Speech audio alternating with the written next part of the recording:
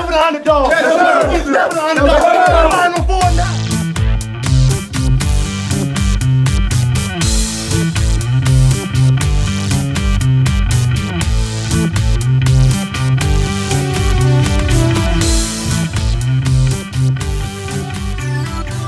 What's up, Duke fans? Welcome to the Devil's Den podcast. I'm your host, Josh Smith, joined by my co-host, Raul and Shu. Coming back at you. Obviously, tough loss the other night. Duke falls to Virginia Tech 78-75 on the road. Another road loss. That brings us to 5-4 in the ACC. We're going to talk about that game a little bit, preview Wake and Georgia Tech, do a little bit of prediction talk on that stuff. And then obviously we'll come back next week at some point to do a full Carolina preview. Wanted to give that its own section there. Again, like I said, tough loss. Kind of a weird game a little bit. Duke starts out super hot last night and starts out with a 7-0 run. And then it seemed like before no time, it's boom, the whole game gets flipped around. Virginia Tech goes on a 29-12 run. If you were watching the game, it was probably a little bit of deja vu. They were just hitting threes from everywhere. They shoot 68% from the floor in the first half, 7 for 10 from three. After missing their first two, thanks Shu for pointing that out. Going to halftime 45-38. Kind of seems like it's over there. I mean, it seems kind of like, all right, we're going to give up 80, 90 points tonight. But actually, we kind of started the second half the same way we started the first half. We come out on a 6-0 run. Look strong, playing good defense. We eventually end up tying the game at 51 with about 16 minutes to play. Defense was phenomenal in the second half, really. I mean, we limit them to only 9 3-point attempts. They only make 3. But again, it's the same old story. Crunch time, final 6-7 minutes to go. We kind of fall apart a little bit. Raul, I know you had predicted Virginia Tech to win. Me and Shu were a little more optimistic. Did this kind of play out how you were thinking it was going to, or were you kind of expecting something a little bit different? Yeah, it was about how I was thinking it would play out. I was kind of encouraged by the fact that once they went up 4 late, we were able to come back and tie it. And then we just had a couple things go wrong in those last few minutes. But in terms of like how they beat us, it was pretty familiar and was kind of what I was envisioning. Just a lot of like handoffs for 3-pointers, a lot of drive and kick for 3-pointers. So just the same stuff we saw last year in the ACC tournament. Yeah. I think for me, it's a little frustrating to see a team that had lost 7 in a row, that was really just struggling to shoot and score. Not that they were making baskets, but like, where does that confidence come from? Like Couture and Padula are just pulling up like this is what they do. And it's like, no, bro, you literally haven't done it in 3 months. And here it is tonight, just out of nowhere. Raul, I think you mentioned on the last pod that Vasily was a guy you were looking at. He dominates us. Tough loss. Seemed like he did most of his damage inside, though. Right? Yeah, he did. Yeah, I did see because he hit 1 3 from the floor. Yeah, so and I was kind of a little bit more worried about his stretchability, and I think he did hit 1 3, but yeah, he destroyed us in the post. Yeah, a lot of tough shots too. Him and Kyle were kind of going back and forth there for a while. Obviously, another really strong performance from Flip. Sucks to waste these performances though, and you lose and you turn around and look, and the guy's got 29, 10, and 2, goes 4 from 8 from 3. I think Mike Young even pointed out on his presser that, Filipowski's made 4 or 5 3-pointers in conference play, and then he comes and gives me 4. Just that sort of night. But not to bury the lead too much, though, I guess we should talk at the beginning, probably at the top somewhere, about Whitehead. He starts to look good again. He comes back. He had a really good stretch. Then he had kind of slipped, and then he had started to put things together a little bit. There was a stretch there where him and kind of Flip were just kind of carrying us. They were just doing this 2-man game. He has 10 points on 6 shots. And then I guess some point in that, or it was early second half, he kind of about 3 minutes into the second half. Yeah. Kind of a non-contact injury, I guess you would say. I mean, there's a little contact there, but it doesn't look like anything that would have had that happen. There's been some reports. Yeah, like high ankle sprain is kind of like the best case scenario right now. It looked like Achilles initially, but then he's back out there with ice on. So I would imagine if it was Achilles, that's not the case. You don't ice your Achilles. Yeah. Right. Yeah, I think it's a little bit weird that we haven't gotten an update. I just searched before we jumped on and still nothing. You would think they would have done an MRI or something by now. Yeah, imagine he would have got one like first thing Tuesday when they got back. So, obviously it's tough for him, just starting your freshman season off in the summer with a pretty big injury to the lower leg. And for Duke fans, I think we're just kind of burnt out on these lower leg injuries. I mean, I'm sure it happens everywhere, but it just seems with the frequency that it happens to us, to top guys too. It's always like one of our top projected elite talents that it's happening to. We'll see. We'll see. Maybe if we have him the rest of the way, maybe we do end up pulling that game out. I don't know. You can't really project it in that way. But weren't we down? We were down like 2, I think, when he went out. I think so. Yeah, we were down right, 2 or like 3. I said, he was.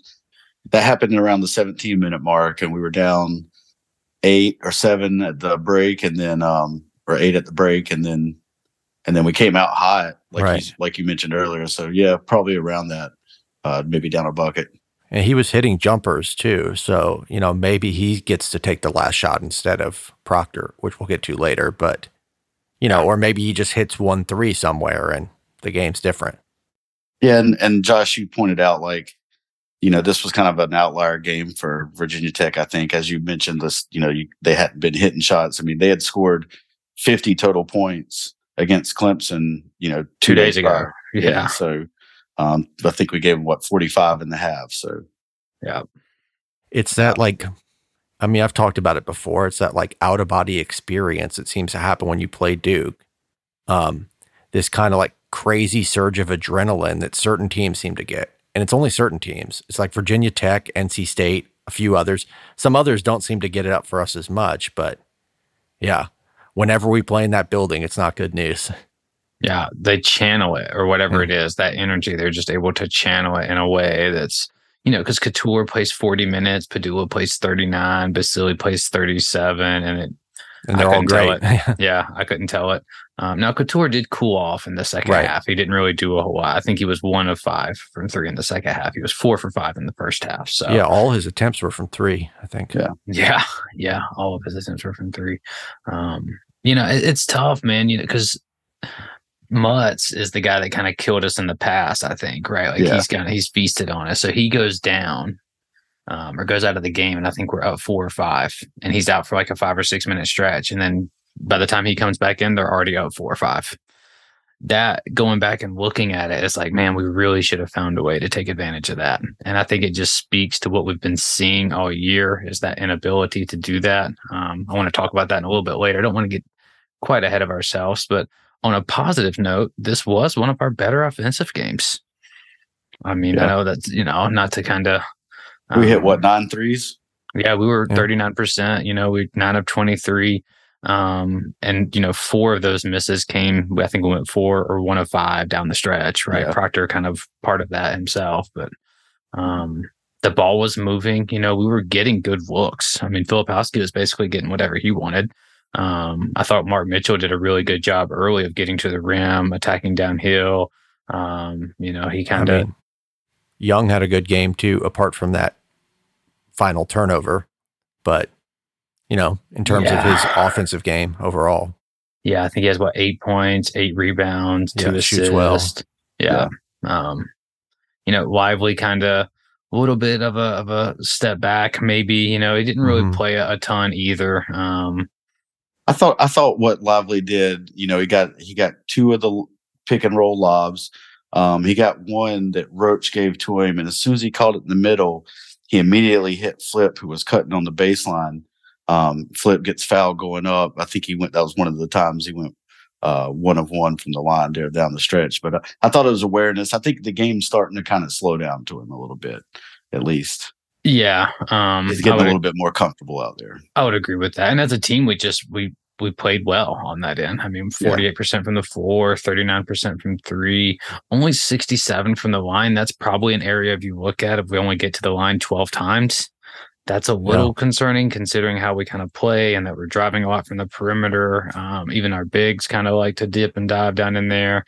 And most of those misses were late too. I mean, I know it has the same effect whether you miss them late or early ultimately, but yeah, those, obviously Roach missing the front end of the 1-and-1, Filipowski going 1 of 2. Yeah, that's the killer right there. In the first half, we had Roach and Derek hit threes that with their foot on the line, basically 1 foot on the line. Yeah. And Well, Derek likes to do that. Yeah, You he know, it's loves almost to do that. purposeful. yeah, But it's frustrating because it's like we had 17 assists to only 7 turnovers. So we played a clean game there. You know, if you remember in the preview, I was saying they don't force a lot of turnovers. We end up out rebounding them as well. Shot really well, and then we still lose the game. free Yep. throw line. Oh. Yep. Well, Yeah. and the defense in the first half, really. Those are the two things that lost it for us. Defense in the first half was a killer. And some of it was like, we weren't playing great defense, but they were just pulling and taking some tough shots. You know, like kind of Pack was doing that in the first half when we were playing Miami, and we were able to kind of right the ship a little bit, but teams just come and gunning, man. Yeah, well, I mean, we tried to go zone for a little bit. That wasn't going to work. I mean, Couture missed his first 2 threes and then all of a sudden hit 4 in a row. Padula pulled one with Derek basically giving him the Battier treatment with his finger up his nose, just, bombed it right over the top of him. So what are you going to do about some of those? And I mentioned it before we started recording, but Couture hit that 3 in the corner when we were in the zone that had that incredibly lucky bounce. Yeah. And he got fouled on it too by Flip. He ends up missing the free throw, but again, that's the margin of the game right there. Just one of those threes. Yep. And then obviously the bench has been kind of a strength for us all year, and we really didn't get much of anything. I mean, Roach and Lively combined for 10 points. Grandison and Blades go scoreless. It's like gotta get more. Jekyll and Hyde with Grandison. Home versus really the is. road. It's almost like the team as a whole is sort of following him there. Yeah, I think he got 1 corner 3 up. I think it was the only shot he got up. Yeah, he seems to often not even shoot on the road. It's like if you're going to be in there, I don't know how many minutes he played, but he only plays 9. But still. But I remember a recent game where he plays 17 minutes and takes 2 shots. Yep. I think another one of our road losses, maybe State or something. I can't remember. I think that was Clemson. But Clemson, yeah. Let's talk about the late struggles a little bit.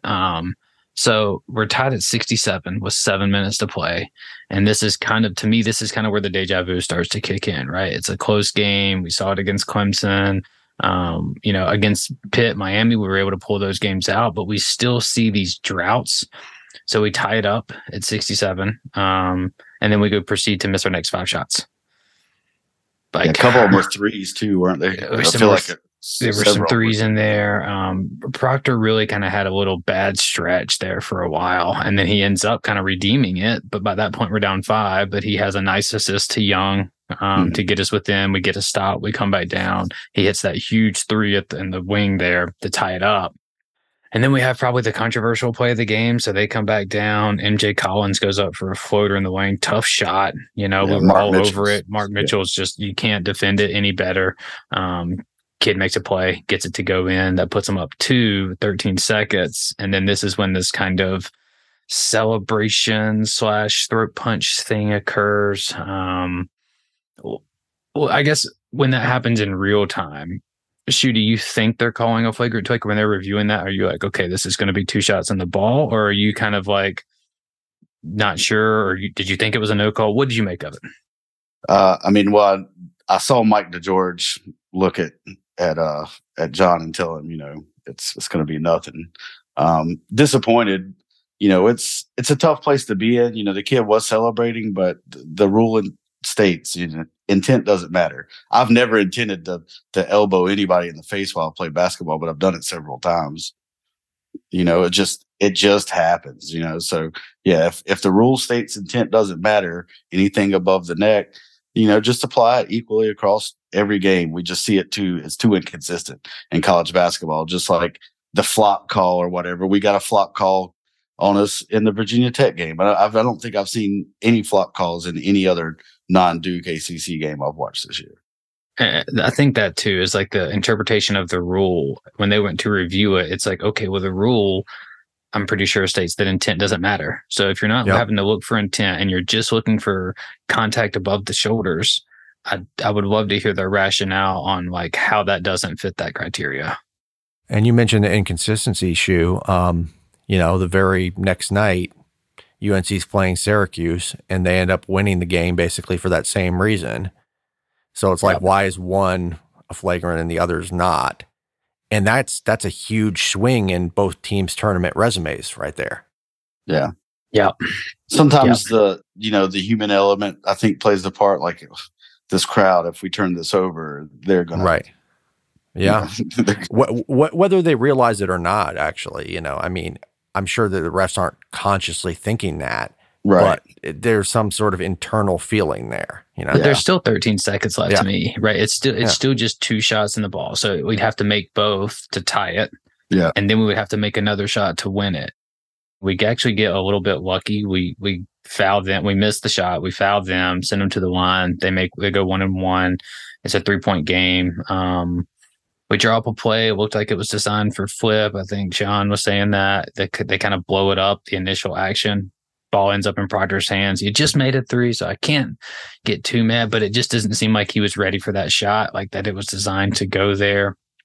Ends up missing it. And then we had probably, not to rag on Young, but just a pretty pathetic finish. I mean, it was going to be tough to get something off anyway, but that didn't seem like it was going. And even if that pass gets to Roach, I don't know what he's supposed to do with that, or I don't know. I probably would have had either Flipper Lively or Young try to catch, like facing, and then just try to hand it off, or try to just catch and move it and try to get something. But Proctor throwing it in, or somebody, they're not guarding the pass, so you got to at least make the pass. And Ryan's been a good passer, so I can't knock the passer, but I think it's on both. So Roach's got to come to the ball hard, and Ryan's got to make a good pass, and execution. It was going to be a prayer regardless. But we beat Virginia Tech on prayers before, just never at Blacksburg. Yeah. And it just reinforces this idea of what we're doing late in games. We've been able to pull those out at home, but on the road, it's just not, for whatever reason, we're not learning just, I guess, what it takes to win, or we're not executing well enough in those moments. If you remember unless we're playing a really bad team like Boston College or Oregon State, those are the two that we've managed to kind of squeak out. Not at home. Yeah. Teams that are just the talent differential so enormous. But if you remember that Miami game, Roach misses a front end there. They could have put it away, had the big steal. And he even talks about it in the post game if he kind of calls himself out. And then we have the same situation happen again. It's a 1-possession game. We have 4 free throw opportunities. We get 1 point. Roach misses the front end, and then Flip goes 1-1. Make our free throws, maybe we still win. There's so many different little things that we could point to. But I did have something I wanted to talk to you all about. So there's a weird parallel, and not really so much in the term, like the way the teams are playing, because the team I'm about to talk about was just a much, much, much better defensive team. But a lot of interesting parallels to the 2007 Duke team. And especially because it's John's in his first role in both years. So it's his first year as a player in 2007, first year as a coach now. Both of those teams really kind of struggled to figure out how to win.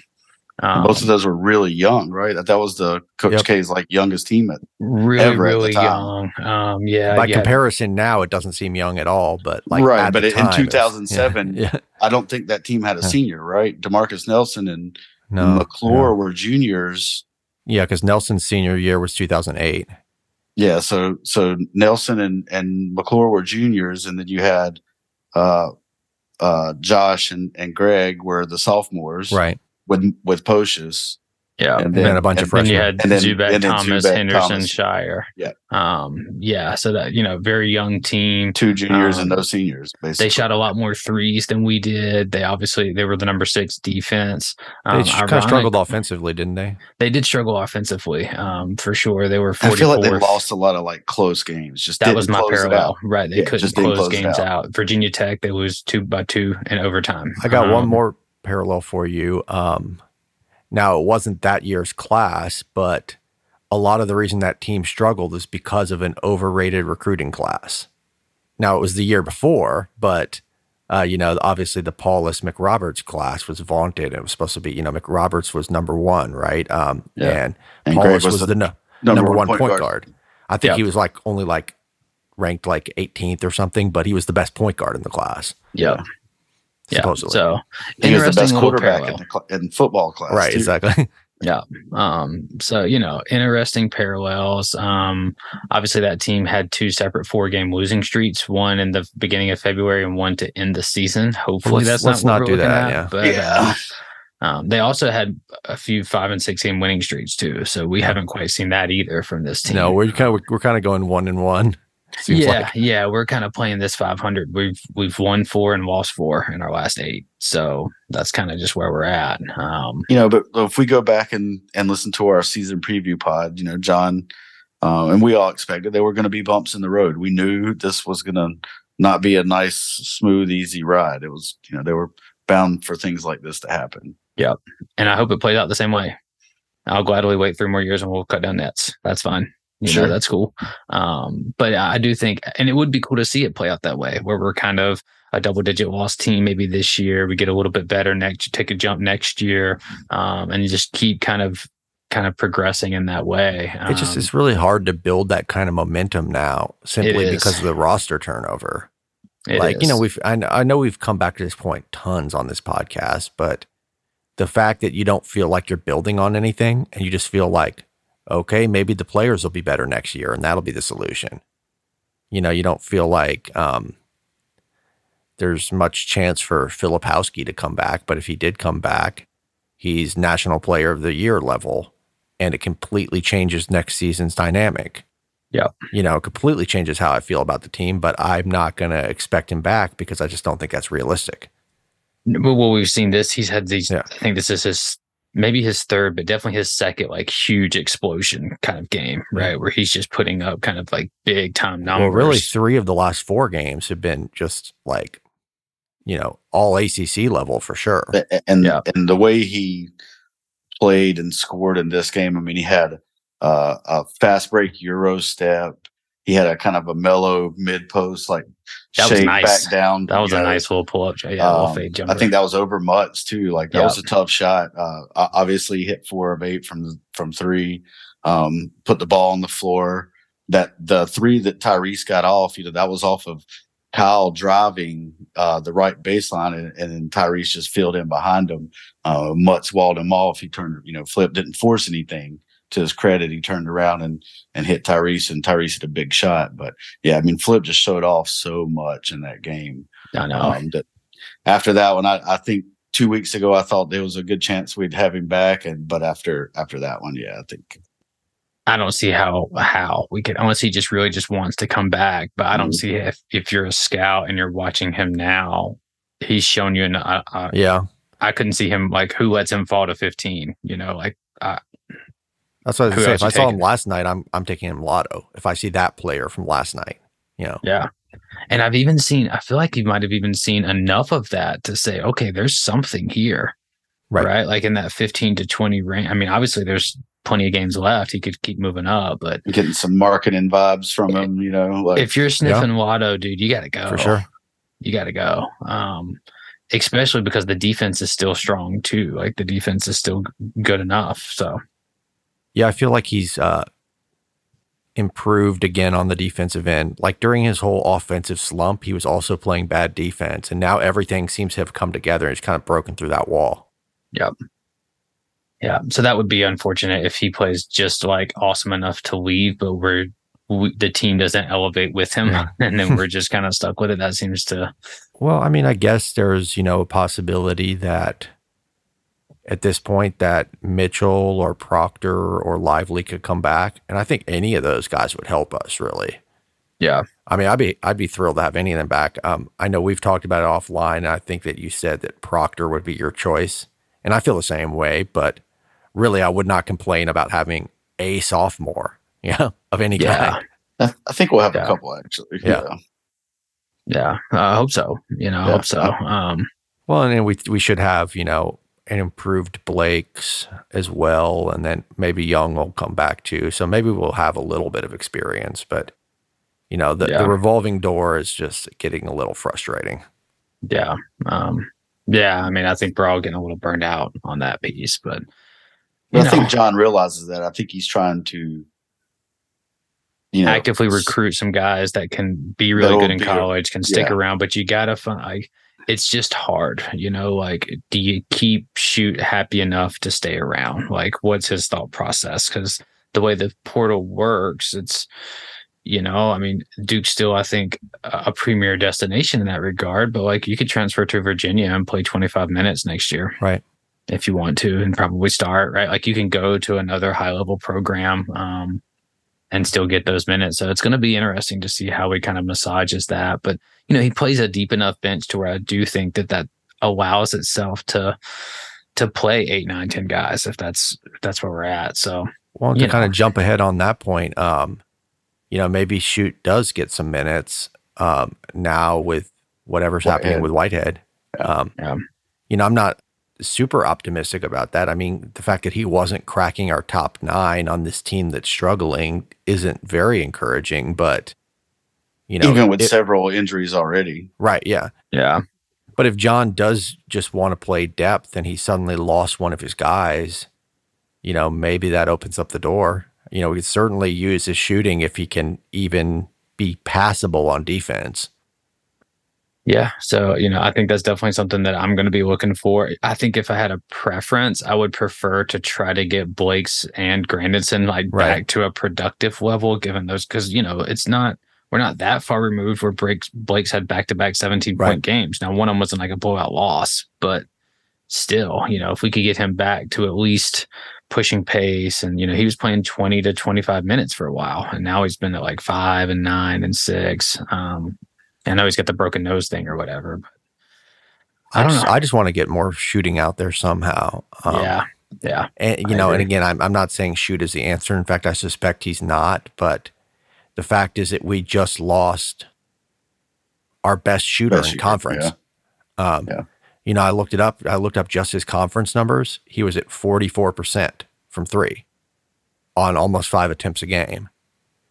And so for a team that's, for a team that shoots 32% from 3 or whatever it is, losing a 45% 3-point shooter is like, it's a pretty big deal.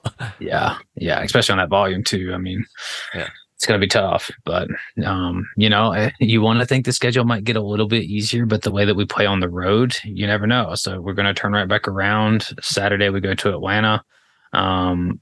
Similarities to the Virginia Tech game, obviously the talent differential and how good Georgia Tech is vastly different than Virginia Tech. They're sitting at 163rd on KenPom.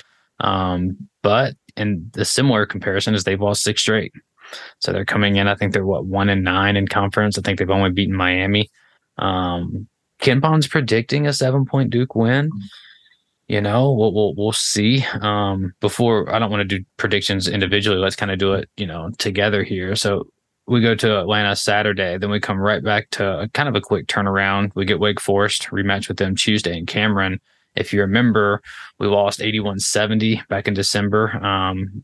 The game didn't quite feel that close, really. It kind of felt like it was more out of hand than that.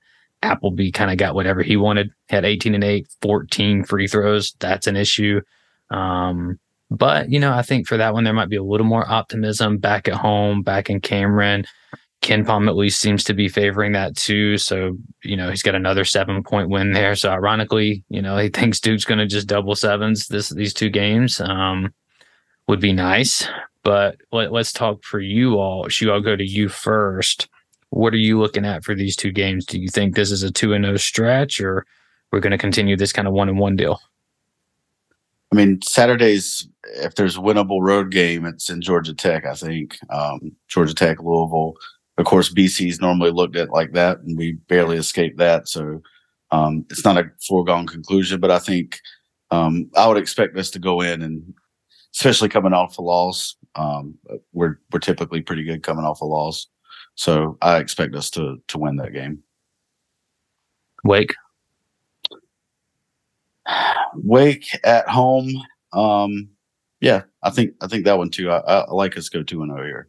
Okay. You covering the 14 points?